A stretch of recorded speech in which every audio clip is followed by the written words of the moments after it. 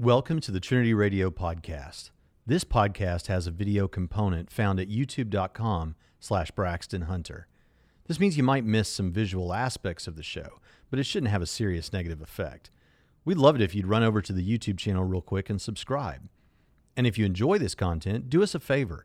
Take a moment to give us a 5-star review on iTunes and mention a couple of things you like about the podcast. If you really appreciate the show, you can help make it better and get extra content for as little as $1 a month at patreon.com/Trinity Radio. Enjoy the show. Do it! Yes, you can! Just do it! If you're tired of starting over, stop giving up.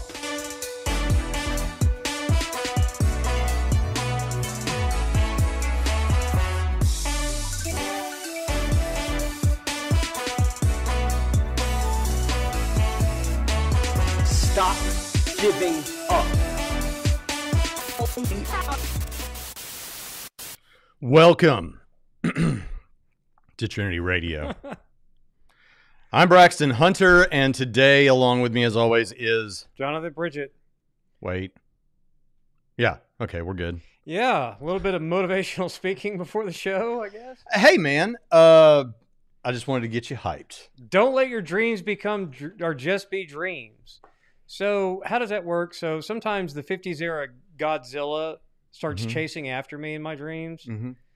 Better. That's a dream and not a nightmare? Yes, I win. So it's a dream. But because of resistance bands. That's right. So, but that's one's best left as a dream. So I'm going to let that dream be a dream. Rich O'Cat says, I feel like I need that every day. I guess the motivational speech. Yeah, there you go. Yeah, and this is interesting. I did throw this up here a second ago, but Kevin, who is one of our friendly atheists on here, who's very friendly with us, says, hey, everyone, Shia. Now, here we are. Shia? Shia? LaBeouf? LaBeouf? LaBeouf? We could have figured this out. There is a video of me several years ago, before we were like buddies, when I referred to Leighton Flowers as Leighton. It's on Trinity Radio's YouTube channel. He got over it. So if we get it wrong, I am sure people will be cool about it. We'll get over it. So, okay. Well, sometimes we might. I don't know that I would have ever done this, but you certainly would have. I would have never referred to someone as Cedar Creek, and then I don't know what I said, like Cedar Creek, Granite Creek, and then Pineapple. I would have never referred to someone with the wrong name like that intentionally, but you might have in the past just to get some humor out of saying someone's name wrong or the name of an organization wrong. But today we want to be clear, we're not doing that. No. We literally don't know. My example was actually an honest mistake. Leighton. I thought it was Leighton Flowers. Okay, so Shia, let's go with Shia LaBeouf, who I understand, according to my daughter last night, I think we understand has been confirmed now for the new Indiana Jones movie. Oh, he is? I'm not 100% sure. I'm going secondhand here. Well, but yeah, that makes sense because you can't just have this thing in the fourth one and then not refer to nobody it. cares. But also Sean Connery, so figure that out. Oh, I hope they don't do the... We're going to have CG Sean Connery, deep fake Sean Connery. Great. It's actually going to be Albert Elliott standing behind there. We'll put Sean Connery's face. He could pull it off. Okay, let's get to this. So Shia LaBeouf, if that is your name, sir, and if you ever see this, which I highly doubt, but is possible. It's not impossible. There's a possible world where you see this. Just want you to know that we would love to know that you saw this or hear your thoughts and come on the program. Perhaps talk with us privately or publicly. Yeah. We would be happy to discuss any of this with you. And it also should be said toward the beginning that let's just go ahead and do the Catholicism caveats here. Okay. I have none. You give your... okay. Yeah. We are not Catholics. No, but I think Catholics are Christians, and I don't care that they're wrong about a lot of stuff. But there are very serious differences between Catholics and Protestants that need to be discussed, and we have actually done in times past episodes devoted to some of those things. So, I'll say it like I've said to some other people recently. It's like if someone goes from atheism to Catholicism, then where I'm at is I celebrate this move to the acceptance of the Christian message, but I celebrate with caution. And the reason I say I celebrate with caution, and I know that's going to set you off and set a bunch of other people off, is because I am not convinced that the issues here are not more important than we sometimes talk wait a minute. I didn't say that they weren't important issues. No, I know you think they're important. They are important issues. I didn't mean to convey that. What I don't think is that they are kingdom excluding issues. Mm-hmm. Well, all right. Or fellowship excluding. But the point is, here is a guy who, I said atheist on the original thumbnail.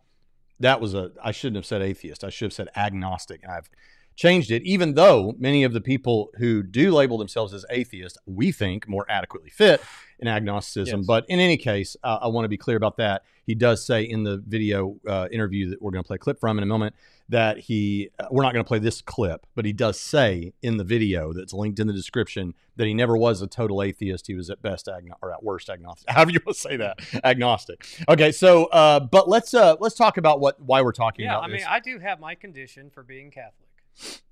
That you get to be Pope. Yeah, and the first act will be to absolve the papacy. No, that would be the second act. The first act would be to clean out all the things I disagree with, and then eliminate the papacy. Okay. Well, I mean, I might drag that out a little bit. I was distracted by this. Supposedly, Sean Connery really hated. By the way, Shia LaBeouf. My Halloween costume is the Pope costume this year. Not Shia LaBeouf. All right, yeah. Let's jump into some discussion here of this, and I say that without having it pulled up. Yeah. Now I remember a few years ago, he was doing a film with Brad Pitt and some other people. I think it was like a war movie, and people clipped out part of an interview or something where he said, "I am a Christian man," or "I became a Christian man," or something. And I think he was talking about the role, but a lot of people had thought that he had converted to Christianity, which wasn't the case. Yeah. But this seems to be the case. So yeah, so the thing that we want to be clear about the sources for this, I'm going to read from an opinion piece from the Desert News, which is also linked in the description, but that's not really what you want to pay the most attention to. I'm just giving you where I'm quoting from, because this all cites back to two things that we're going to talk about. One is a discussion with Bishop Robert Barron that we're going to play video from in just a moment, but also an article by the Hollywood Reporter. And so the text-based part of this is primarily going to be that. But this is from the article. Here's basically what we understand to have happened. He's been, for anyone who is even lightly, because that's certainly me, lightly following pop culture stuff over the past few years, or past 10 years, let's say, Shia LaBeouf has been in the midst of some situation. He's been kind of a wild card.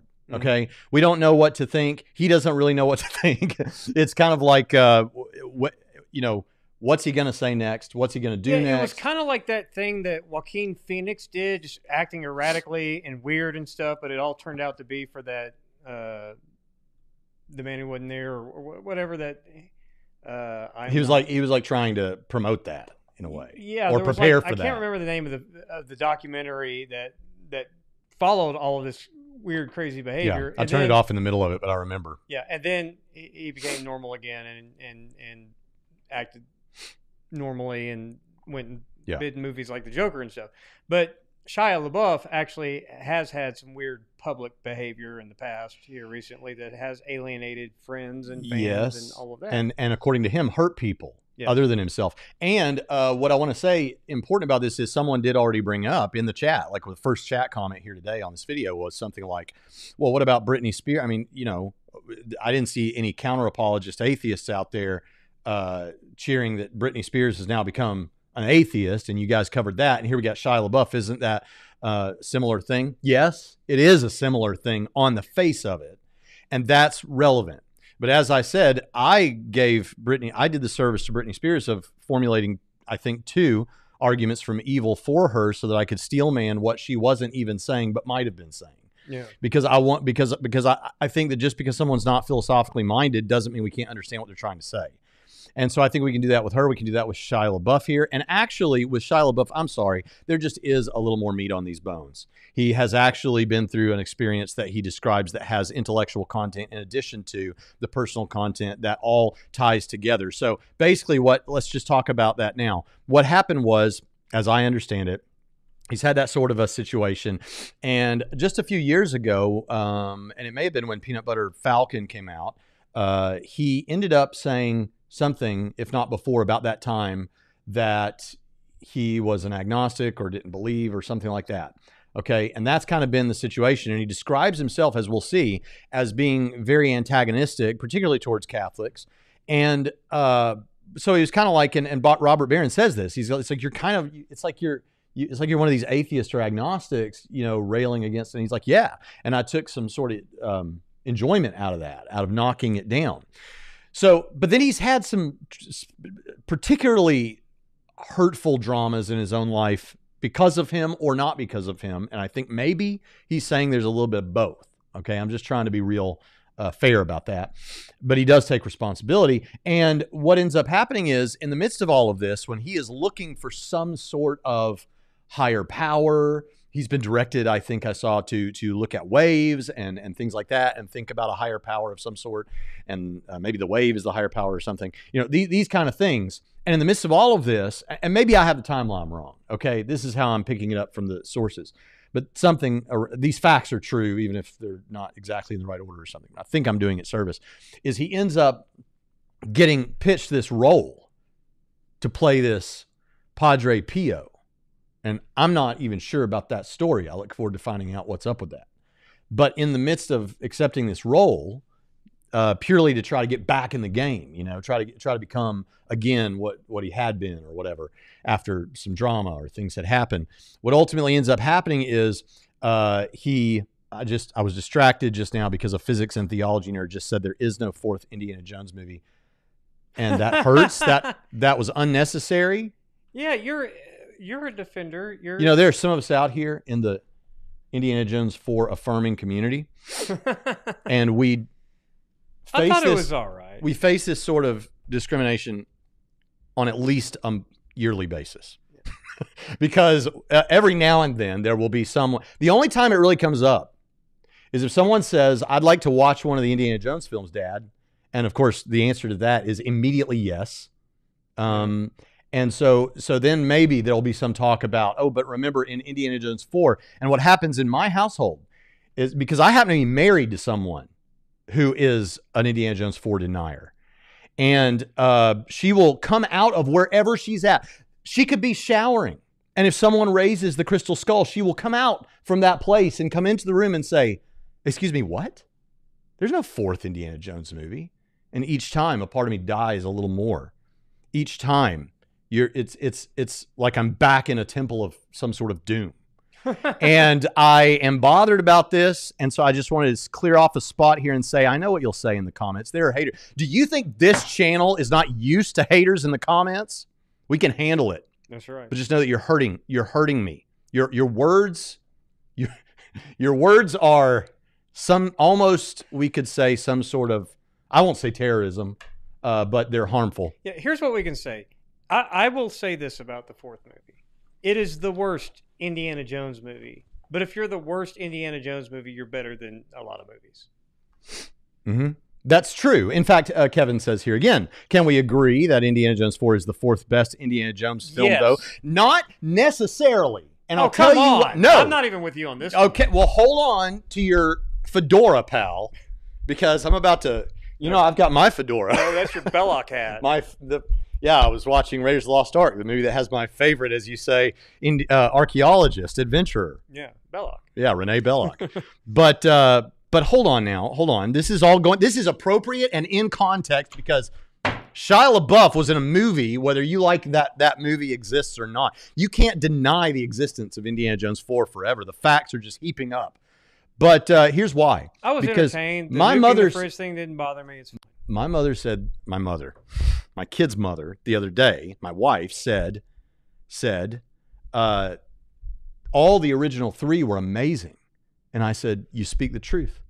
But here's the problem. Verily, verily, I say unto you, before the Crystal Skull was released, there was a lot of shade thrown on the Temple of Doom prior to that time. Not from me. Just as, well, Derek. praise the Lord for that. But there was a lot shed on C-3PO and R2-D2 and the Ewoks prior to the prequels. But then Jar Jar Binks changed everything. So I'm just saying, look, even that is, I agree, I think, but, anyway. I appreciate everyone giving me the space to, preachers say at the end of services, are all hearts and minds clear? Mm-hmm. So I think we got to that space. So let's move on.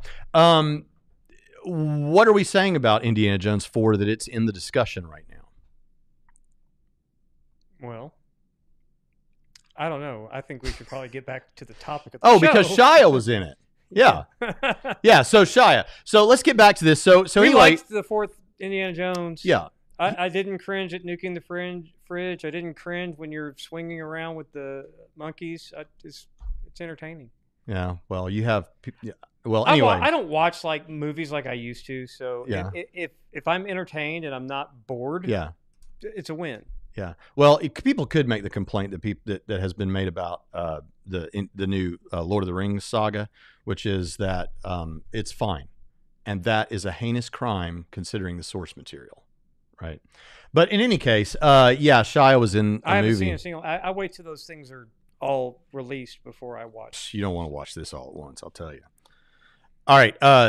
So he ends up playing this movie, getting this Padre Pio or whatever role, and so he ends up he's told, you got to go spend all his time at this seminary, and so that's kind of where things begin to happen. But in the midst of all of that, his mother died. I say in the midst of all that, this is where the chronology, I'm not 100%, but his mother, he says, my mother was full of fear in her last moments, he describes her as a hippie Jew, okay, a Jewish person who was kind of a hippie about it. Like he didn't think she really knew God, or she was really fascinated with religion. I think I'm getting all this right. And so this is what he says. My mother was full of fear in her last moments, asking the doctor what this tube was and what that machine did. She was frantic. She was deeply interested in God and spirituality her whole life, but she didn't know God.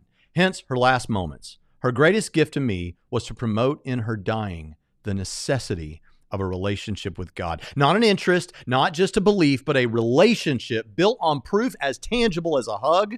Her last gift to me was the ultimate persuasion for faith.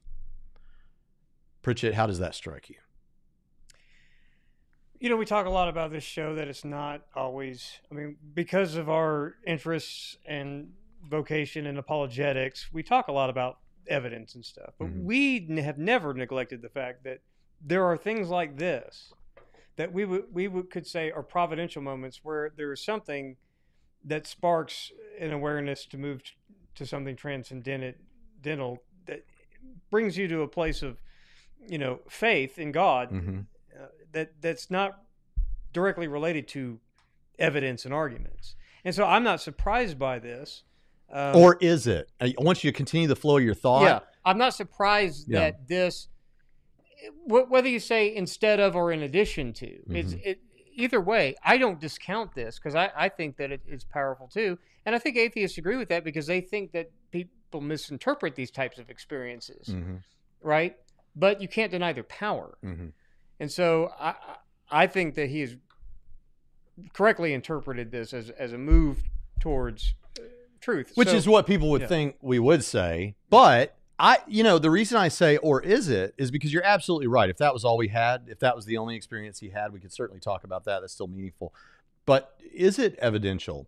I don't know that Shia LaBeouf has a knowledge of, he says he's read Sam Harris, a lot of Sam Harris and all those kind of things, and he argued with Catholics, but I don't know. But he does say something that's evidential here, and it was that it seemed too coincidental. His playing this role, and part of what he says is Robert Barron says in a clip we're not going to show, and that'll be the next thing we do here in just a second. But he's asking him, "Are you a method actor?" And I don't know much about all that sort of thing, but I bet you do. I think method acting is where they inhabit the character both on and off camera. So They that makes continue sense. to behave the way that the character would behave. So he took it as a compliment To the who they duration of it. compared him to and the things that were said about method actors. But he said, I really don't like that term for it. He said, what I am is an immersive actor, which of course I guess hits at kind of the same idea. But the idea was that he ended up, I'm sorry, I got distracted by the comments. That happens to me quite a bit here. But yeah, what was I just explaining? He Oh, he's an immersive actor. Yeah. And so it's the same kind of thing. But he said, if you get immersed in this particular guy's life that he played, then you can't do that and not be changed because of the type of experiences that this guy had or whatever, which again, I don't know anything much about that story, and I haven't seen that movie, but that's sort of what happened. And the coincidence of it all, and I think the timing of it all and all of that, he says it's just too much to be a coincidence. So that's a kind of an evidential thing. Like what are the odds of this? What's the, the Bayesian likelihood and all these kind of things. But let's jump into do you have anything to say before we jump into this? No. All right, let's find it and do that then. It So made you me were feel kind of agnostic/atheist at the time. yes. I'd like to argue because Right. it made me feel like I was in power. Right. Yeah. I'd like to be contrarian. Yeah. I like to sit with a bishop and then put you on your heels because that would make me feel powerful, Right. which I find most secular people enjoy, the control of it. Yeah. Because so much of life is uncontrollable, to feel in control feels good.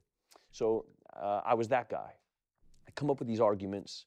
My mother had a spirituality I can pause this at any moment, Pritchett, if you have thoughts. We all want to hear your wise thoughts. that was sort of undefined. She was Jewish, right? Your mother? Yeah, but like hippie Jewish, like not like traditional Jewish according to the Yeah. Testament. My mother had never read the Old Testament. She Okay. was Jewish in culture. She liked the art. She liked being a part of it.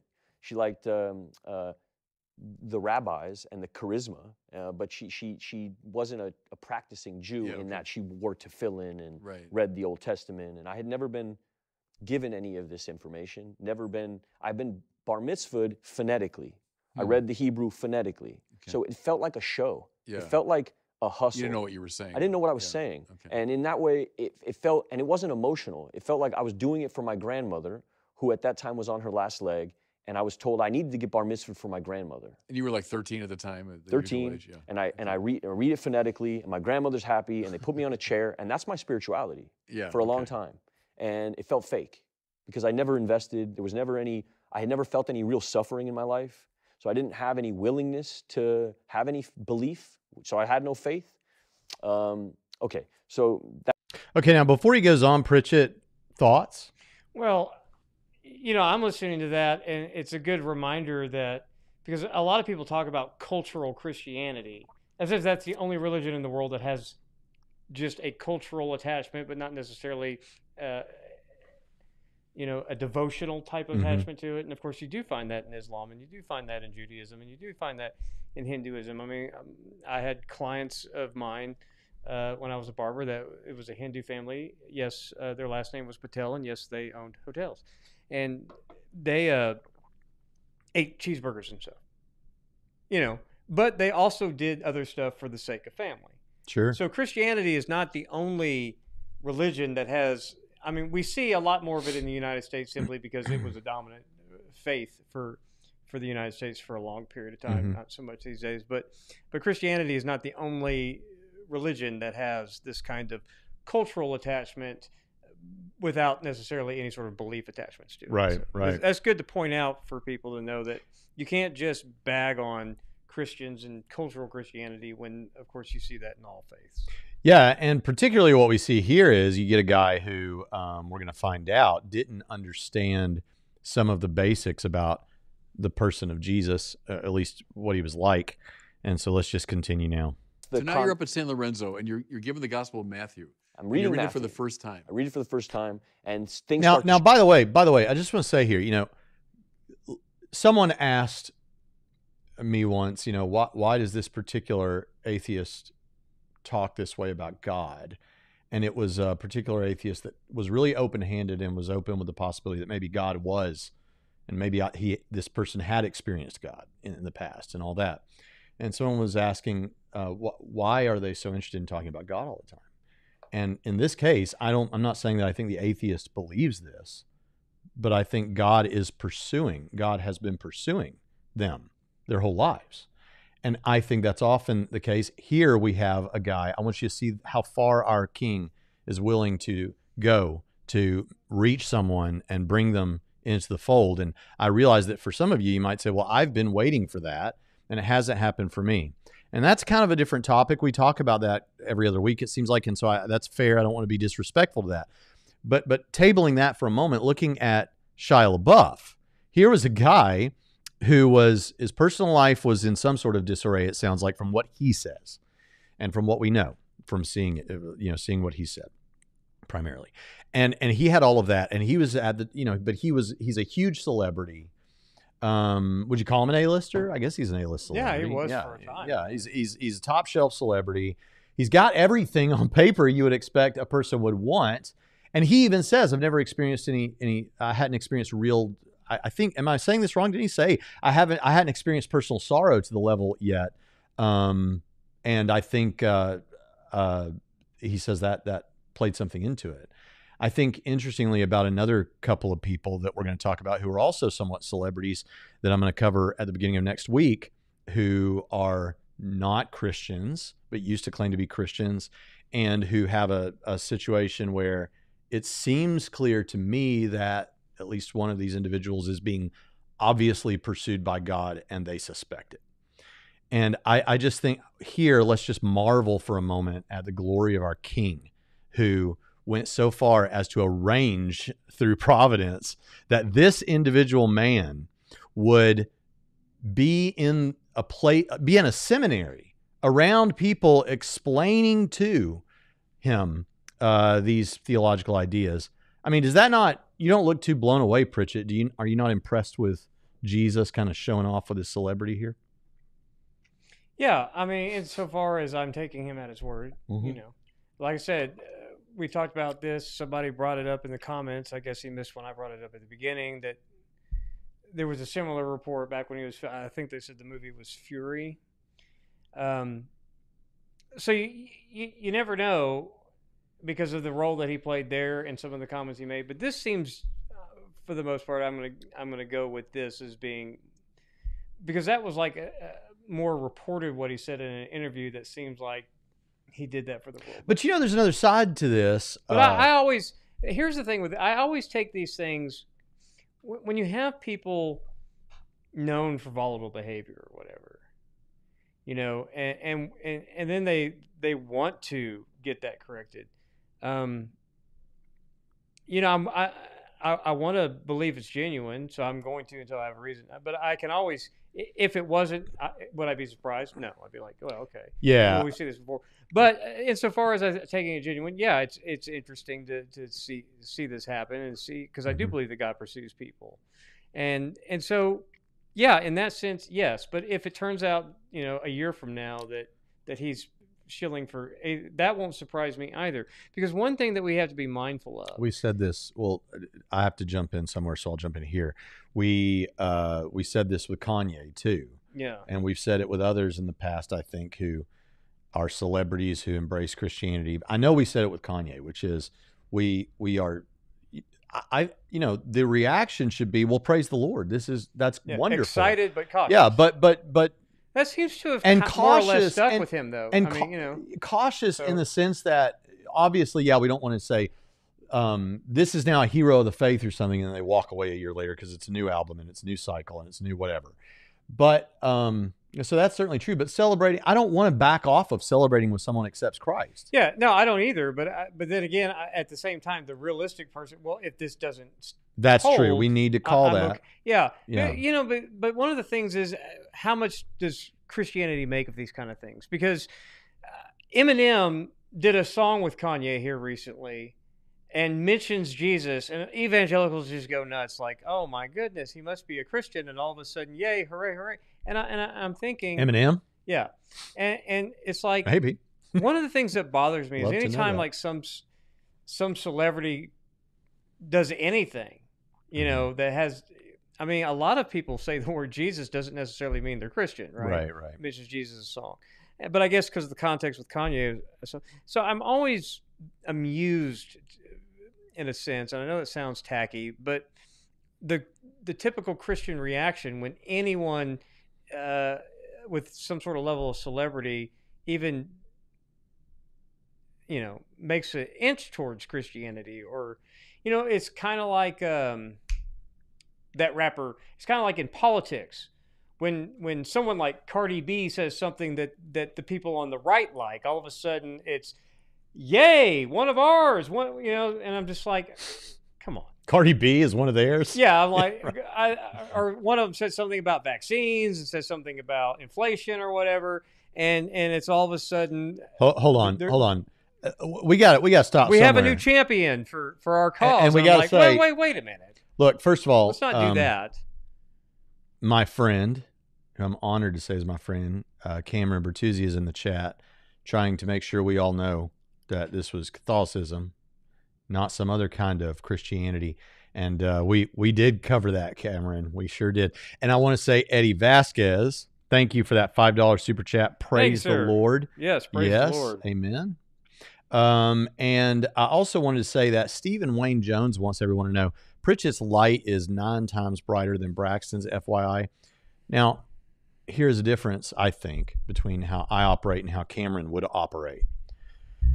I said this to Pritchett, did I not? Just before we started. Did I not say to you, you're too bright, I'm going to turn you down? And what did you say in response? You could never.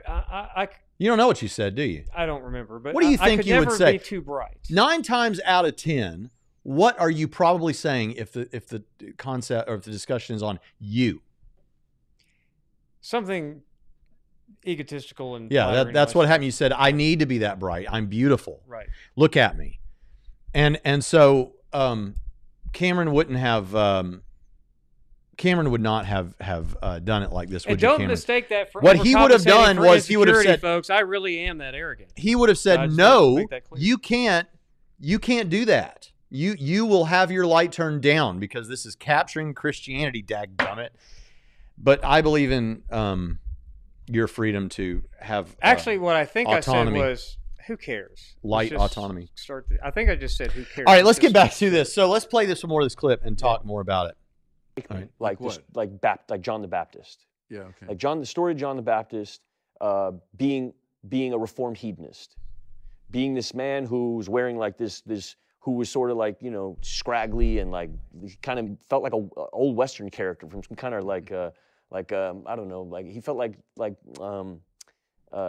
cowboy. Eating locust and wearing he felt like kind of rustic and strong and masculine. And my opinion of Christ at this point felt almost like I was reading about a Buddhist, like this very soft, fragile, all loving, all listening, but no ferocity, no romance. Then you hadn't read the gospel. I hadn't read the gospel at that point. I just had this art that I had seen of like this very soft, more feminized. Yeah, Jesus. yes. And so I hadn't had this idea of like the Old Testament Christ on a horse, cape dipped in blood, sword. I had none of that was in my lexicon of knowledge. So all I knew about was this very soft, meek Jesus, which didn't fit into my idea of what masculinity would be. I come from my dad was a Mongol biker. It's like it wasn't appealing to me. And then I read about John the Baptist, and it became quite appealing. Let's just stop there and appreciate this moment. We have a top shelf A-lister in Hollywood here saying, you want to know one of the reasons I wasn't a Christian? Ted Neely Jesus, right? It's this the gentle Jesus, meek and mild, long-haired hippie walking around talking about nothing but peace and love. Man, if you give any other impression, and Christians will get angry with you. Well, they shouldn't. I made an offhand joke in our forum the other day. I didn't even mention the turning of tables. It was like, yeah, Jesus kind of walked around insulting people a lot. Yeah. And man, everyone just got upset, but he did. I mean, he did condescend to people. He did talk about them. He did use names. He did all of those things. Mm-hmm. Yeah. But it'll bug people if you talk about it. Be annoyed if you want to, people at more reserved congregations.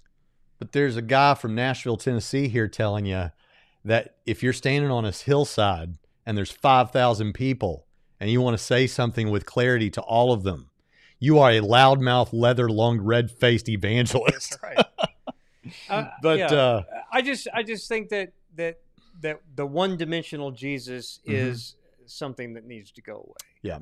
Now, that doesn't mean that you need to just go so far, overreact, overcompensate in the other direction, and it's like action figure Mark Driscoll Jesus, right. without all the others. But no, it is true. Without the meekness listen, and the mildness. And the you go man of into sorrows. Cornerstone.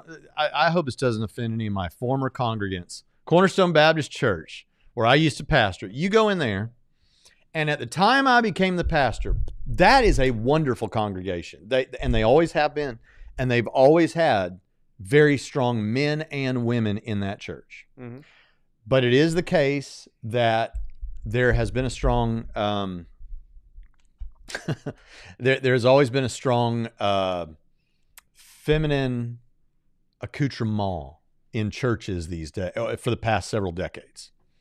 And I don't blame it, because you know why that emerged? Because some of these dudes were just not involved. Right. And the women were doing everything. So they do what they think looks nice. And guess what? It does look nice. But the church that I pastored, the carpet was pink. The walls, I swear, were some shade of pink. Like Pepto-Bismol all over the church? Just Not like that, but a few shades darker. We're in Pepto-Bismol territory. Okay.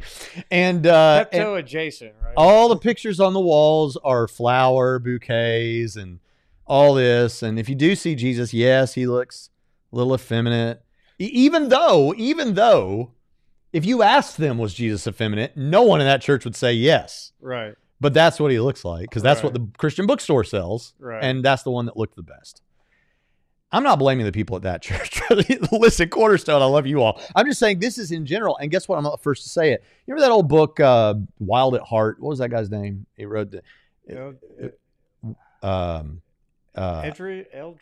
John Eldridge. I don't know anything. If he's a heretic or something, I don't know. Okay.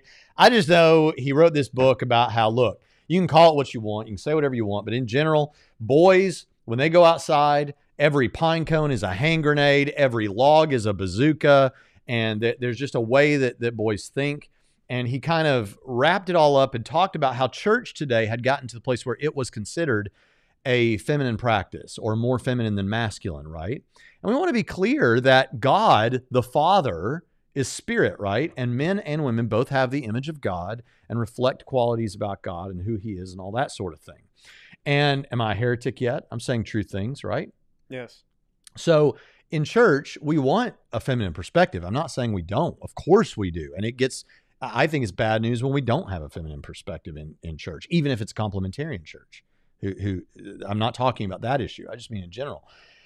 But there's been so little men that there has been that these churches have become somewhat even conservative, very conservative theologically and politically, have become somewhat feminized.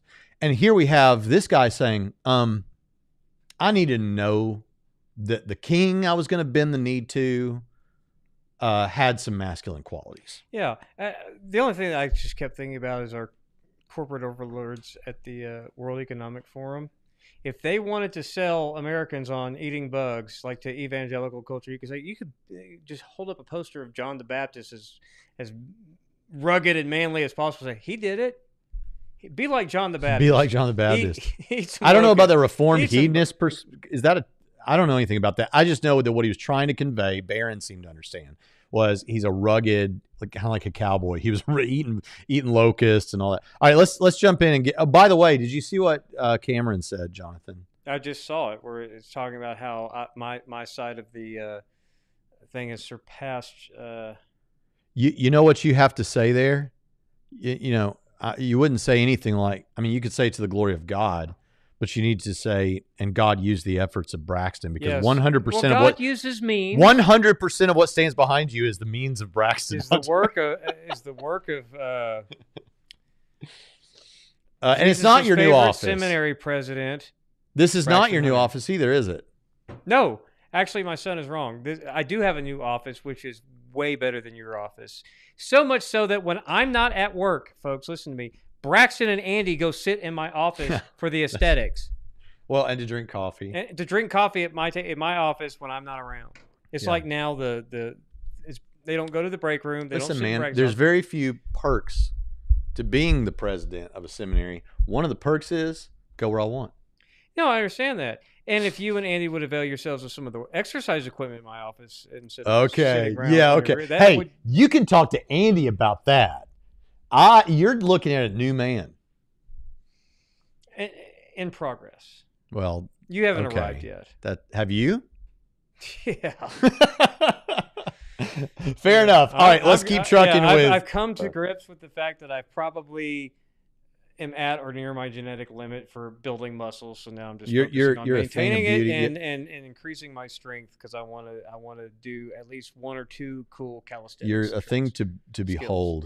Skills. You're just a thing of beauty. It's amazing. What God has done. It's amazing. What's amazing about it is that through the means of bands. This is real. No, not just bands. You don't watch my channel at all. But No, anyway, I don't. What's amazing though is that you can look better in your mid 40s than you did in your late 30s. Oh, I plan to. That should. It won't be hard So for either. all these guys out there worried about getting older, no, I would rather be me now at 45 than what I look like at like 38, 39. Yeah. No question. Yeah, someone says, "Oh Lord, please not Driscoll Jesus." Lol. That's Mr. Green. No, that's what you have if you have no femininity and all masculinity, I guess. We're talking about it's when you always have this one-dimensional Jesus, regardless of Yeah, what that one dimension that's is. true. You just dump on that and hype that up the whole time, and it's like that. Nobody's like that. You're Why right. think Jesus is one-dimensional when no one is one-dimensional? Well, Not that's even true. me. No, you're I definitely have not. feelings.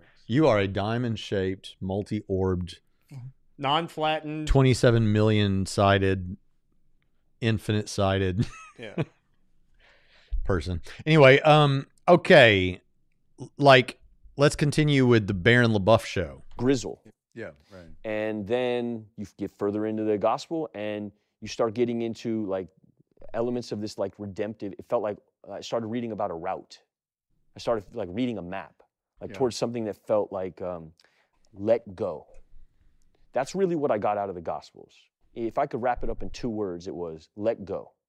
And at that time when I was reading it, I was holding on so tight to a life that I was slipping away through my hands, to 35 years of management, that the gospel gave me this, this invite to just let go.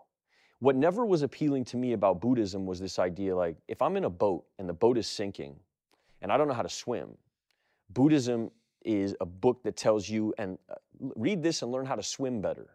And at the time in my life, By the way, I reject that, but I don't want to break up the flow of what he's saying.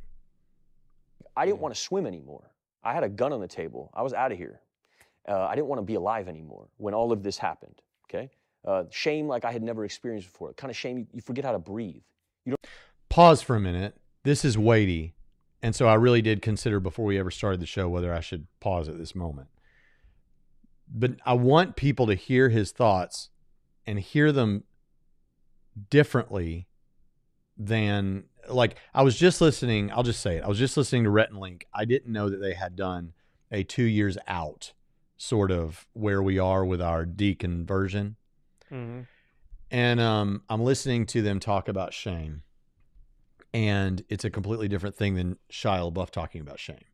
They're talking about, and I think they're very thoughtful guys in general. Mm-hmm. And we have Shia LaBeouf describing himself as being a certain kind of bag in general. Okay. So at times he's described. So I'm just saying, this is not to dish on them, but they're talking about shame as in a negative sense. Well, there is. But is shame intrinsically a bad thing? I mean, it's a bad thing that it has to there's two exist. sides to shame. Is it Been bad this to way, shame yeah. someone always, or to be ashamed? If you're experiencing being ashamed, and we want to be careful about mental health, that's true. There are some people that get obsessive about this, but in general, is shame a bad thing to experience? No, and in fact, in shame cultures, there's two sides to shame, right? So Which the Bible shame was. Is when so you can shame somebody, right? Mm-hmm. And that has negative social consequences to it. And shame is something that reinforces the standards of the in-group. So shame has a positive function. And that when you have people who are shameless, as in they have no shame, regardless of their behaviors, that's a net negative. That's a bad thing for any culture, regardless of whether it's a guilt When there's culture no shame. or a honor shame culture. Yeah, when there's no shame at all. And in fact, If you stop paying, if you leave your family, never speak to them again, or say, hey, I'm going to send y'all some money every now and then yeah, to pay certain bills. I shouldn't have to pay all the bills. You, Misty, you just need to get a job. And I'm not, look, you're your own person now. Should you feel shamed? yes. Yeah. And then if you stop paying And money, you should be shamed by people who know, who also agree that you should feel shame. are there things, do you think, that even those who would describe themselves as our enemies think other people should be ashamed of? Yeah. Everyone thinks other people should be ashamed Right. of some things. So let's quit with all this nonsense about shame in general is intrinsically Yeah. not something you Feeling should ever cause shame someone or else to feel. shaming people for things. Yeah, those are both good things. And in fact, I just want to point out that all this stuff about I feel guilty. No one, who cares? God, I don't really think cares that you feel guilty, because feeling guilty is self-serving, right? Because you can feel guilty for doing something, and then you can reinforce your own sense of worth by saying, because I feel guilty, I am a good person, even though I'm going to keep doing this horrible thing that makes me, like men who struggle with porn. They'll watch porn. They'll feel guilty about it. They'll think that I must be okay because at least I feel bad. And then they'll keep on doing it. But when you're shamed, when you feel shame, and you know you got to get this out of your life, or you are publicly shamed for something, it does change. That's why people say, oh, well, he got caught. That's the only explanation for his change.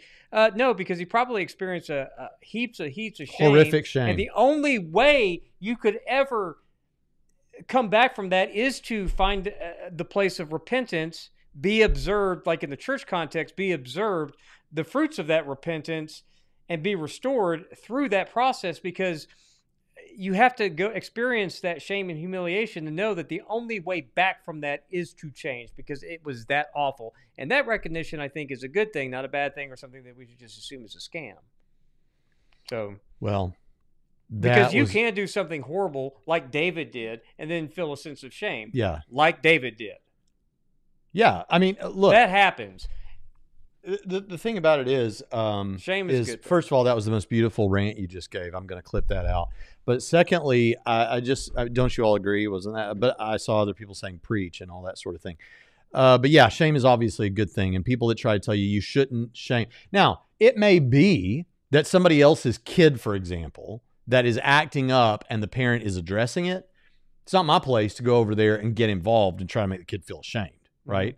But if the parent looks at me and says, would you have acted like that when you were a kid? I would say, absolutely not. But it's not the point is, it's not that you should always be shaming.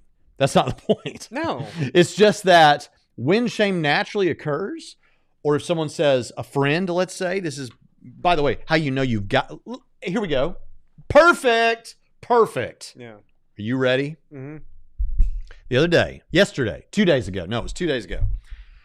I'm in my office right now. This is literally my desk right now. If you come to Trinity and see me in a different office, that's a fake office, so you feel more comfortable. Or he's borrowing mine so he can. Oh, yeah, or that. But Pritchett comes up to my door, and he never does that. He's always still aggressive, but not like that. And I say, come in. He storms in, looks at me straight in the eyes, and tells me about a thing that I'm supposed to be doing that I am lazy about, that I've got to resolve, barks it at me, no trying to make me feel okay about it at all. And technically, I'm his boss. And he left. He said, well, what did you say? Literally nothing except, okay. And if I'd thought it was appropriate, I would have said, yes, sir. I sat here and later told him that was very effective. And I need you to do that for me more often. Now, that is a voluntary, the first time it wasn't voluntary, but that is me voluntarily entering into this with you. Yeah. But what I told him, and he can confirm this, you'll see, you're looking at his face right now. He's not a very good liar. You can see it. I told him, I said, Pritchett, I said, I needed that. And part of the reason that was a good thing is because I felt shame, I felt bad, and I had literally nothing to say to defend myself at all. And it did work because you got some stuff Turn it around, yeah. relatively quickly. Yeah. Oh, okay. I'm glad. In a Look. previous episode, you told the story where you ripped me up once, so I'm glad that they can see that even it does now. go both ways. Look here, Jed Phillips says, "Come on, windbag, sheesh, let's go. I want to see the interview." Let's No, get you're back here to for it. us. Where to go? You Knock can't go that outside. off. If you just wanted to see the interview, don't lie to me, Jed. Come on, Jed. Jed's one of our friends And students. and student. Yeah. Listen, Jed. Your if, grade. if you just wanted to see Is at stake. Shia LaBeouf talk about this, Go watch Indy 4. If you wanna could have see just Shia LaBeouf. you could have watched that, or you could have clicked the link in the description. Yes. Let's continue. Well, you need to hit the little try. Oh, I didn't do it. City, no romance. Then you hadn't read the gospel. Hadn't read the gospel. at that point. And I just had this art that I Yeah, had seen of right. like this very soft. More feminized. Yeah, Jesus. yes. And so I hadn't had this idea of like the Old Testament Christ on a horse, cape dipped in blood, sword. I had none of that was in my lexicon of knowledge. So all I knew about was this very soft, meek Jesus, which didn't fit into my idea of what masculinity would be. I come from my dad was a Mongol biker, it's like it wasn't appealing to me. And then I read about John the Baptist and it became quite appealing. The grizzle. Yeah, right. And then you get further into the gospel and you start getting into like elements of this like redemptive, it felt like I started reading about a route. I started like reading a map, like towards something that felt like let go. That's really what I got out of the Gospels. If I could wrap it up in 2 words, it was let go. And at that time when I was reading it, I was holding on so tight to a life that I was slipping away through my hands, to 35 years of management, that the gospel gave me this invite to just let go. What never was appealing to me about Buddhism was this idea like, if I'm in a boat and the boat is sinking and I don't know how to swim, Buddhism is a book that tells you, and read this and learn how to swim better. And at the time in my life, like, I didn't want to swim anymore. I had a gun on the table. I was out of here. I didn't want to be alive anymore when all of this happened, okay? Shame like I had never experienced before. Kind of shame, you forget how to breathe. You don't know where to go. You can't go outside to get like a taco. Like, you don't want to go anywhere. And that's where you are when you're up there reading the gospel and thinking about the playing tide repeal. You're in that state. Yes, but I'm also in this deep desire to like hold on. Yeah. And so I read the gospel with this man, Jude, and I keep hearing like in many different variations of it. I'm not going to explain the whole gospel here, nor do I need to. It's you. But I keep hearing let go. Mm-hmm. And to a person who's been gripping so tight for so long, it feels like, it just feels like, it just feels like the right move to let go, like complete surrender for real. And it stops being this like prep of a movie, and it starts being something that feels beyond all that. And I stopped sending videos. Like at a certain point with Jude, I just like really fall in. Okay, that's all I wanted us to see from that. But I think you see why I wanted us to play. There's power in that. I mean, that's really powerful. And at some point you see there him talking about it's a coincidence here. It's kind of almost, I mean, I was immersed. I embodied my job required me to embody a well-known Christian's life and think and act like he did for a while and go to seminary and learn all about Christianity. I mean, if God ever had to grab someone by the collar, drag him down to the floor and say, I'm not going to make you believe, but here it is, lead a horse to water and make him drink type thing. He doesn't make him drink. He could, but he sure led him to a waterfall, in my opinion. Yeah. So I wanted you guys to see that. Now, there's the whole let go thing, though. Mm-hmm. That's one of those things where when you, a lot of people they want to surrender, right, completely, mm-hmm. And then you want to see how the discipleship goes to see if that's still there 1 year, 2 years, 5 years, 10 years, right? That's why it's important to be plugged into a church. But, one of the things that I like, going back to the shame thing, see, a lot of people, when they convert to Christianity, especially when they've had a bunch of, maybe not to the extent that Shia LaBeouf has had in his life, but a lot of people, Christianity is like rehab for some people, right? It's like a different way of rehab. Like if you need to do better, you can people turn to religion, just like they may check into a rehab or something.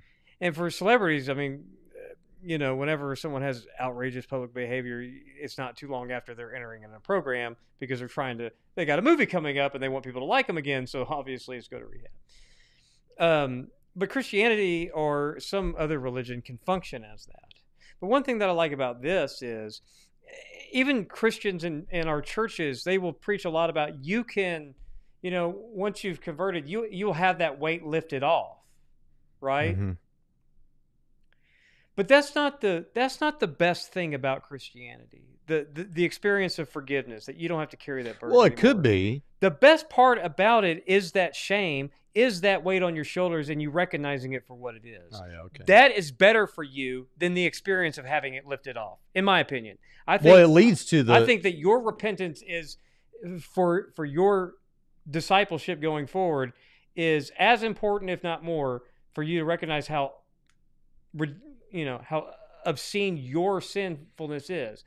Well, as it is important to experience the forgiveness of God for that sin once you put your faith in Christ. Because if you lose that, I think that that's a danger that leads to people who have less sanctification going on in their continued discipleship as a Christian. So I do want to emphasize that, yes, you can have that feeling of a weight being lifted off through the forgiveness. But until you recognize that weight for what it is, I think that that's important too, that we don't need to downplay that for the okay. Let me ask you this. Let's talk about this, because this will help me get my head around it. Because, like I said, next week I think I'm going to talk about this Rhett and Link thing, the new one that they do, and you may recall from their previous stuff that they're very different in how they approach all this. They come from similar backgrounds and everything, but Rhett is more about the evidential side of things, and but he also has this love for meaning, this desire for meaning, and believes that there's meaning out there, like beyond himself, like objective meaning. Okay, which to me just immediately reduces, well, not immediately, but in a couple of steps reduces to theism. But whatever the case may be, he's not saying he's an atheist, right? He's a hopeful agnostic. But Link is very different. Link is admittedly, I think, less about the evidential stuff. I think he's concerned about that, but I think it's more about what, you know, like when he was a Christian, it was more about the relationship than it was all the reasons and evidence and theology, right? And there's just people that are made up to think different. Well, when I'm looking at Link is over here, and and this is an interesting person, because the Gospel Coalition, was it the Gospel Coalition? One of those, Gospel something, I think it was the Gospel Coalition, put together a book about deconversion or deconstruction, and the very first words of the book, like in the introduction or whatever, is about Rhett and Link. And so they talk about this, and Link, at the end of the book, he's looking at there's an ad in the back of the book. You know, they'll advertise their books from the publisher, and they're advertising some book on like taming the tongue, and they make some jokes about that or whatever. But you know, they're evangelical in their past; they know what this is.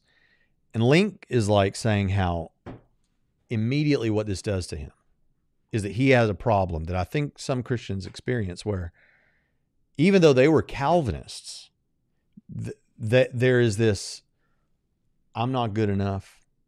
I'm not ever going to be good enough. Not that like they had the whole original Augustinian understanding of original sin and all too, right? So all the atheist stuff there, you know, that they always say there. But I'm talking about like I know I'm saved, but in terms of being saved, it's like a father that you can't ever please. Yeah. You know, like I'm never feeling good enough. And like he talked about, like, and when they tell us to go reach people for Jesus, go do evangelism, they'll tell you like, now you need to really try to reach all these people, but ultimately God handles the response. God brings the conversion or whatever. Yeah, God handles the results. I've heard that a million times. People say that to me, you know.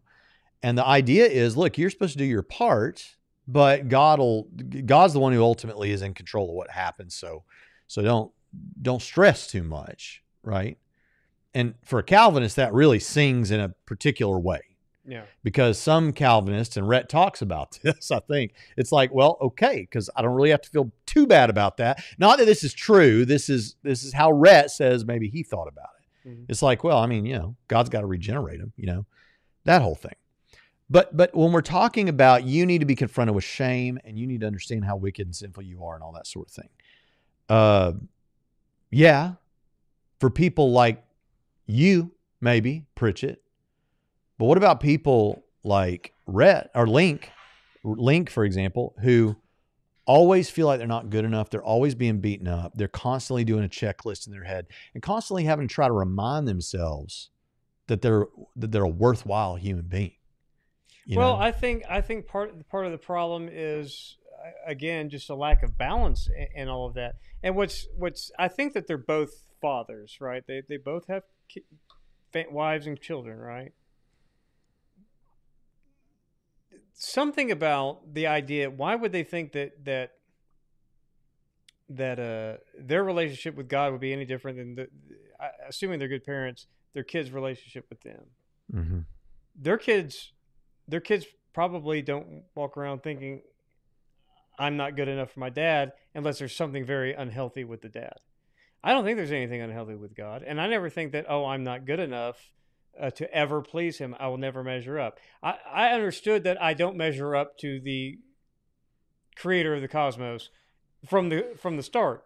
So now I don't have to worry about it, right? I also recognize that, yes, I understand that I'm going to continue to sin, but I have forgiveness in Jesus. So I don't worry about how that makes me feel. I already know that. So I don't understand. Well, could that just be that you're made up different?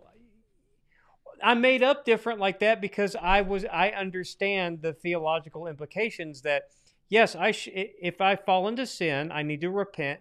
But it's not like I'm trying to. You don't get ate up about it every day.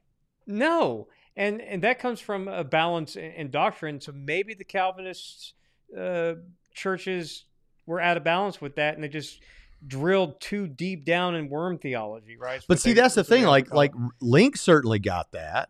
But Rhett responds defending the Gospel Coalition book or whoever together for I don't know, and says, no, because if I was still a Christian, that taming the tongue stuff, like I would need that. I would look at that and be like, oh, shoot, I don't want to read that. So Chris Date and Robert Ely, these Calvinists that I know, that's kind of in our free. Mm-hmm. I don't get that impression from them. They're just walking around feeling bad about themselves 100% of the time because they can never measure up to being.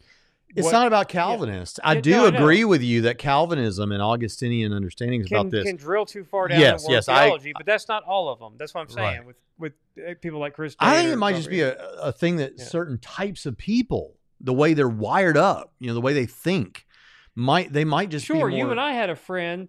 Yeah. That thought that maybe she had lost her salvation because she kept thinking that she was never good enough, and that's just bad teaching in the church, I think. So yeah, it's not just Calvinists, but you brought up Calvinism. Well, I just brought up because I was just bringing up the fact that there's a lot of worm theology that they drill down. But we've known non-Calvinists that had similar experiences to the point that because they don't have an eternal security view, it's like, I probably. Because I'm not behaving myself in the way that I think that I should. I'm just a constant disappointment to God. Yeah, no, I agree with you. That's just bad teaching in the church. Yeah, I just think, but like, there's two things that really do kind of break my heart, and that is, and it just goes with the terrain.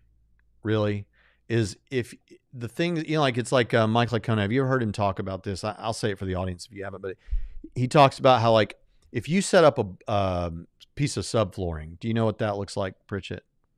Subflooring? It's like what goes under your carpet. Yeah. And it's just a big piece of wood that's flat and thin. Yes.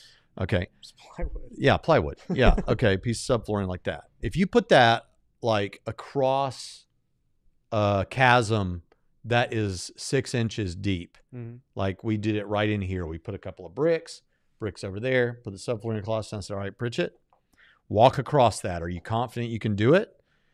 And you're going to be like, are you stupid?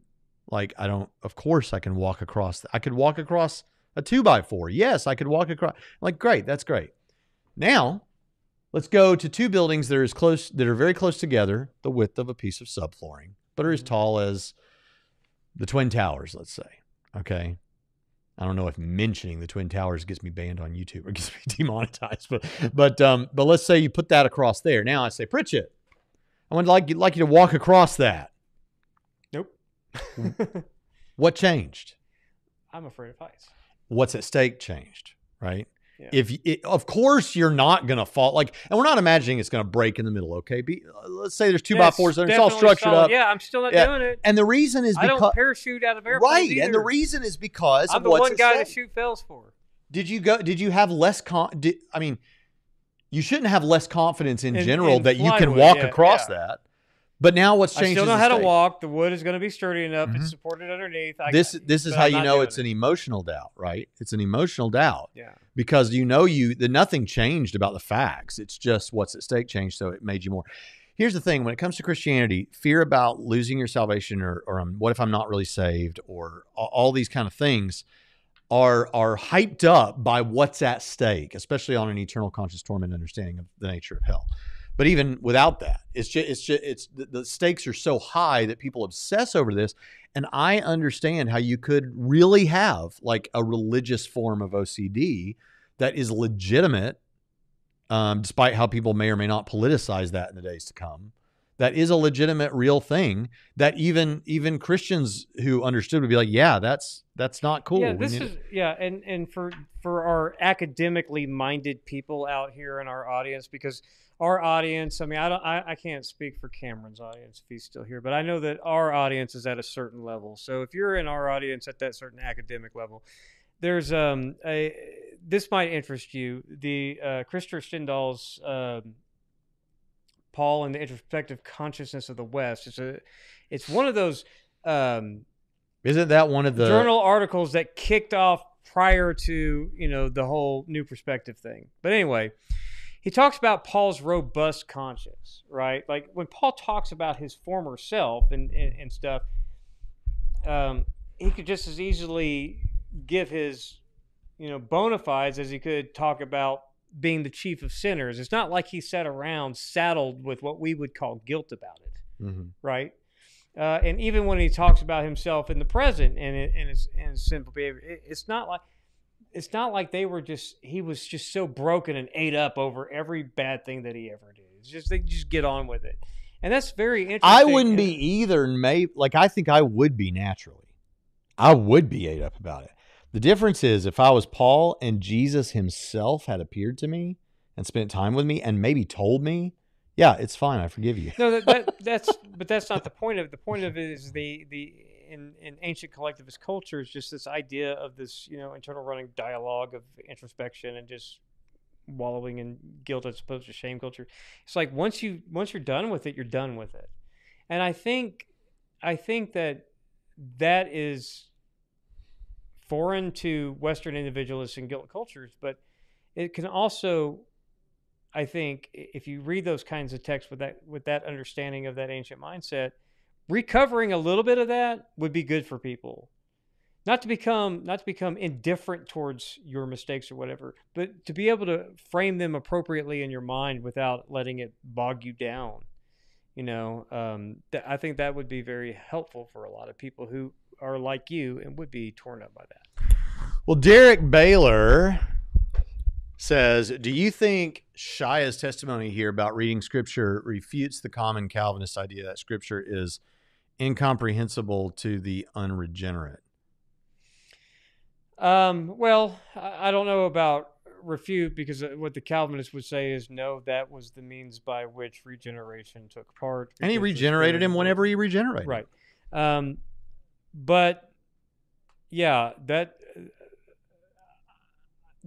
I don't know a lot of Calvinists that continue to make that argument that the Bible, but there are a lot of presuppositionalists that have said things like that publicly, like the words of Scripture is just incomprehensible gibberishness, hanging that on something that Paul was talking about in the context of, yeah, these babes in Christ in chapter 3 are no different than those people I talked about in the flesh in chapter 2. And then they say just the whole Bible is just They can understand all kinds of things except for anything that has to do with Christianity. Yeah, that's absolute nonsense, and there's no Bible verse to hang that on. Yeah. But I don't know that this would refute that in the mind of a Calvinist. So they'd be like, no, you just have to point out that it's just a stupid thing that they say anyway. Hey, Pritchett, guess what? But thank you for the super chat. Uh-oh, clean up on aisle everywhere. MJ Jackson is in the chat. Yes. Grace and peace. Thank you, MJ. Yes, thank you, MJ. I was communicating Good with to see MJ you. privately Everyone go yesterday. subscribe to the Recently. Urban Christian Institute. Yes, do that. Do that. It's his YouTube channel. But I With think haste. it's just now. Post haste. You could just MJ Jackson. Yeah, that. We'll find it. Yeah. Or you, yeah. MJ Jackson. Well, I'll tell you what, Pritchett, this has been a blast. Do you It have is, but anything we else you wanna cannot go say? unless I have one thing to address, and you can sit out of this because it has nothing to do with you. But it has to do with Kingdom of the Crystal Skull. Absolutely not. It has to do with a comment that Trevor Adams made. I think it was Trevor Adams made about. Well, hold on now. But he would like to see me do more Olympic style power lifts and stuff because that'll add muscle tissue and use a barbell. Well, I do those kinds of lifts with. If you've ever watched my channel, I do cleans and presses and jerks and stuff like that with sandbags and my Surge 60 and my Hydro Balls. Mm-hmm. I do those kinds of exercises. But powerlifting exercises... Why do people treat you so badly? Powerlifting exercises will not pack on muscle. They That's won't. not the point of them. Idiots believe that. It's not... Because, I mean, you can build a lot of muscle with compound movements. And yes, those Of are course. compound movements. Yeah. But they are multiple compound movements in the same exercise. And so you work a lot of muscles, A lot. but they're not like squats and deadlifts and bench presses. They're not like those kind of compounds. Those things do get you the result. Right. But I mean, if you're just doing multiple movements, powerliftings and type exercises, you're not concentrating Trading enough on one single muscle group See? to actually we know about get this stuff to- because we're muscle building guys. Right. They're horrible for hypertrophy training. It just, no. So yes, I do those exercises for strength. But I don't do power, and I don't use a barbell. But I did get me a barbell, so you'll be happy to know that. Tune into my channel Monday. You'll see a barbell. But no, I think that they're horrible for muscle building. I think that they're great for strength. I don't think that they're great for building muscle tissue. Hey, Pritchett, do you like the new perspective on Paul? Yeah, and so Good, far as answer they that agree question. with me. How do we know when imputation or imparted righteousness is in view? Well, when you consider that neither one of those are ever in view, that's how you know that imputation and infusion or imparted, whatever, it's just Luther had it right from the beginning if he would have just started and stopped with, it's a declaration. For those that don't know, several decades ago in the middle of the 20th century, there was a movement called the New Perspective on Paul that began. And what it did, you got to listen to what I'm saying so you tell me if I say this wrong. But look, we can change the name Everyone's of the channel. looking for an Pritchett. I word. Vanity. Stop. Vanity Radio. Anyway, Hold on. Let me get this out, though. okay. I got to explain what it Before you say is. that. Yeah.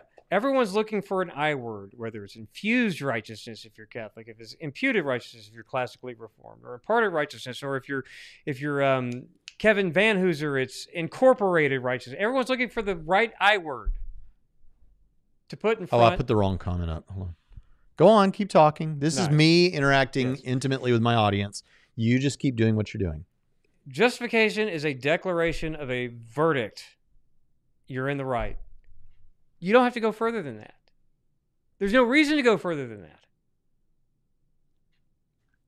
Now, that doesn't mean that there isn't an actual... and then when you get into, well, is it an alien righteousness, or does it... I think... I can't remember his name. Was his name wrote- Gospel to the Greek channel? Daryl Because- Bach. Daryl Bach actually makes a good point. You I quote him. don't have to smuggle in everything you want from sanctification into justification. He says that to all the New Perspective people, says that to all the classically reformed people, and I think he's onto something there. You don't need to smuggle all this transformative righteousness, being actually righteous or imputed. Jesus' righteousness is credited to you. You don't really have one. God just believes a legal fiction. You don't need any of that, and you don't need to drag as much sanctification into justification. Let sanctification be sanctification. Let justification be declaration that you're in the right. Did you end and up move on with explaining it. what it was where normal people can understand? Yeah, people know. Okay, great. No, you go ahead. Oh, you want me to do it anyway, just in case No, you you didn't go know? ahead and say what you wanted to say. Well, I was just going to explain it, but I stopped paying attention to you and started paying attention to the chat. Did you explain it? I think I said everything that Here's the thing. is related to For the longest incorporated, time... imputation, No, imparted, stop. infusion. You're saying words that they don't... Here's the thing. Lots of people in chat do understand all those words, but some people are new to this. So here's the deal. Shia LaBeouf could be listening, and he said he thought that Jesus wasn't a manly man until just 5 minutes ago. If he's Catholic, it's going to be infused righteousness. Right. Well, okay. Maybe not. He hasn't come on our show yet. We haven't had our shot to let him spend 3 weeks at a seminary. I think it's only fair that all the religious groups get that shot. So anyway, what's going on with the New Perspective on Paul, and Pritchett, you got to listen because you got to tell me if I'm wrong, is basically that until the 20th century, or at least until midway through the 20th century, many people thought, in the Western world anyway, that what was going on was that the Jews in the Old Testament sacrificial system had a system that amounted to a works-based system in the sense that you literally worked stuff off. Am I right, Pritchett? Since the Reformation, where they... Yeah. And then ultimately what was changed is the understanding with the new, on this part of it, with the New Perspective on Paul, was the notion that it was always like it is now. It was always it was always about faith, and the keeping of the law was am I saying this right? A performative act of obedience to God. Salvation by grace. It's just... this was the way of demonstrating that a lot of New Perspective advocates hopped on the Saunders covenantal nomism, where it was by grace that you are in, but it was your faithfulness, your behavior in accordance to whatever God's expectations were, kept you in. And they call that it was like maintaining your salvation, so to speak. Yes. Okay, and so, but the idea was what changed with Jesus? Well, for Sanders, it was the only thing that changed with Jesus was Jesus. But but he believed that covenantal nomism remained the same. But then the idea is that salvation by grace is still the case all the way back. But then covenant, you stay in by being obedient to the law. And the other part of that is Paul. Is the other part of Paul is what's the other side of New Perspective on Paul, besides the that? Traditional Reform position is no, on imparted and imputed righteousness. Like imputed righteousness is the idea where God pretends that you're Jesus, and that the righteousness that Jesus put in his righteousness bag gets wrapped around you, so you're walking around with Jesus's righteousness bank account, right? His money bags. And so you were justified by works of the law, but they were Jesus's works of the law, not yours. Mm-hmm. And the New Perspective that was a dig at was a dig at the Reform. They don't. Well, it was very clear that you were digging. It's right. It's never confusing which position you hold. I'm just saying the imputation, the idea that Jesus racked up a lot of credit in his works account. Now, and then God pretends that his credit is your credit. But here's a caution, because there are pastors that listen to this, or youth pastors. I want this to be said. And I'm saying the net result of that is justification by works of the law, just Jesus' works, not yours. But no one's justified by the works of the law. So I have a problem with the imputation idea. That's a good enough simple explanation. But the point is that you need to know that pastoral commentaries from the last half of the 20th century right up until today may not even talk about this. What hopefully more scholarly, like critical commentaries and stuff will, but a lot of pastoral commentaries just won't, and so it's good to know that. Okay, I wanted to say the gospel to the Greek. Thank you, because this idea. Hold on a second. Did we ever talk about the idea? Wait a minute. I'm talking about one of our fans. I know, but I don't think. Because I don't think we ever address what imparted righteousness is. I guess they're talking about the Methodist thing, where at the moment of justification, you receive all that is necessary for you to live a sanctified life. And so... You'll get no commentary from me. I'm waiting for you to... I don't... Now, I'm not familiar with the whole of the entire sanctification thing. And then I know if our New Testament theologist was here, he could probably go into that more because he's in that Wesleyan tradition. But I don't think that that's quite right either. So, yeah. This is real simple. Any other thoughts? When you're declared righteous, you're righteous. And then when it says to behave righteously or to use the members of your bodies as weapons for righteousness, as Paul says, or whatever, that's act in accordance with who you are in Christ. Yeah. All that means. Yeah. Now, sure, in grace, God gives you the capacity to do that. Yeah. But I think that sanctification is progressive. I mean, all that was brilliant. That's never in question. Okay. Gospel to the Greek is one of the Christian channels that did a response to our 7 questions for Christian YouTubers. And so I really wanted to highlight Gospel to the Greek and thank you for showing up. Appreciate it. Yeah. And with that, how dare I interrupt that? I'm saying, I apologize. But now I'm thinking of like the get them to the Greek. Like a bad. Well, you want to get the gospel to the Greek. Yeah, there you go. Next time you get him to the Greek, think of gospel to the Greek, and then you'll be thinking of something more spiritual than Russell Brand and Jonah Hill. All right, this has been fun. And how about this, folks? As a special treat today, just because we have it on tap, we might as well give a free round of Shia LaBeouf intro motivational thoughts for the outro music while you all still make comments. Thank you all so much for being here today. And listen, Pritchett, any final thoughts? Yeah. Regardless of what view you hold on either justification or sanctification. Geek, not the geek, the Greek. Yeah, the Greek. Now you got to interrupt Pritchett. Oh, but it's geek. Yeah, there you go. Anyway, sorry about that. Gospel to the Geek. See, I have a channel with geek in the title too. It's called Theology Geek Fitness. I primed you to say it wrong. It was my fault. Many people, yes, you did. Many people need to avail themselves of that channel, including the one that is sitting across from me now. Anyway, regardless of your view of justification, whether it's infused, imparted, incorporated, whatever, I want you to know this very important thing. I don't care what you believe about justification. If you believe in Jesus, you're justified by faith.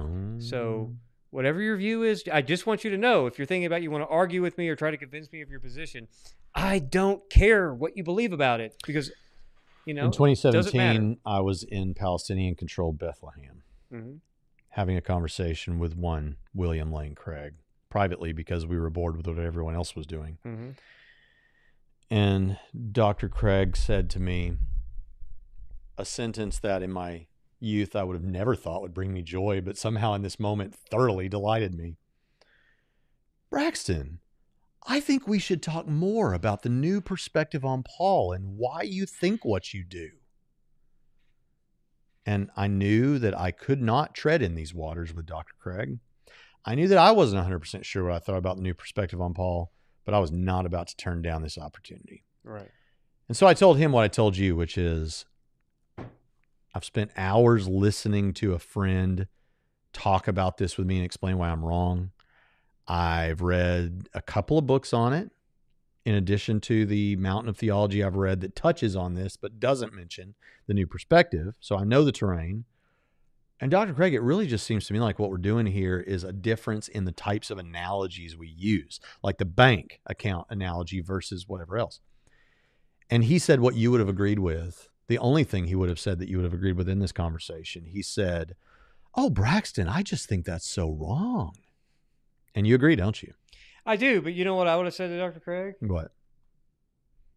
Not only do I not care what you believe about this, I don't even think much about what I believe about it because I don't care. We're both going to go to heaven. But find someone else to argue about this for all eternity because I'm not your guy. Pritchett, I love you so much. Yes. And I'll see you next time along with everyone else on Trinity Radio.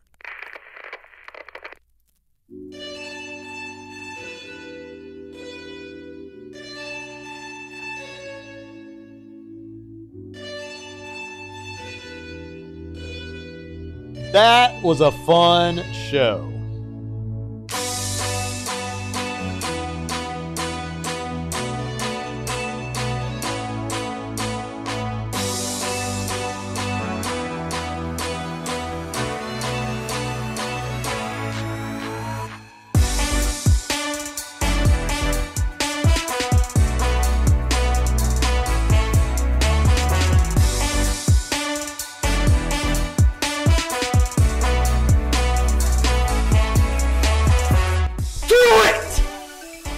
Thank you, Tim the Ancient. Thank you, Tim. Thank you, Tim. Love your Twitter account. Yesterday, you Very said tomorrow. entertaining. So just do it. I will. Make your dreams come true. I'm gonna do it. Just do it. Some people dream of success while you're gonna wake up and work hard at it. Nothing is impossible. You should get to the point where anyone else would quit, and you're not gonna stop there. No, what are you waiting for? Do it! Just do it! Yes, you can! Just do it! If you're tired of starting over, stop giving up.